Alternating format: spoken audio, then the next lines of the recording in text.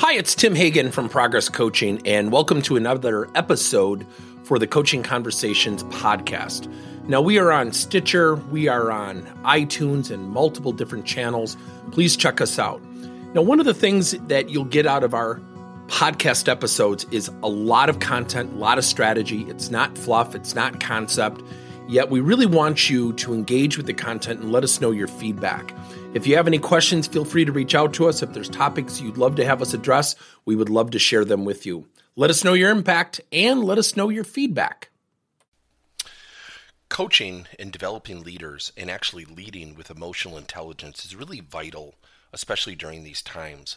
We're going to be doing an interview with Dan Hill, a leading author and thought leader in the workplace use of emotions. And when you think about emotional intelligence, think about areas such as self-awareness, self-regulation, empathy, social skills, motivation. And they're becoming even more critical components in the way we lead. It is vital that we all understand these components and certainly how to use these components. Unlike other assessments, when you get assessed in emotional intelligence, you can improve things like empathy or your social skills or your motivation or your self-awareness. Whereas so many other assessments are more personality-based, and that is really a snapshot of who you are and what you are. With emotional intelligence in using emotions in the workplace, it will serve you extremely well to understand the foundation of emotions, how you can use your emotions when working with people and leading people.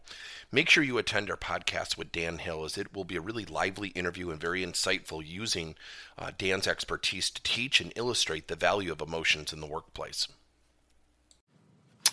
Thank you for listening to another episode of Coaching Conversations by Tim Hagen and Progress Coaching. Now, our company is always coming out with new and innovative solutions to help leaders coach their employees.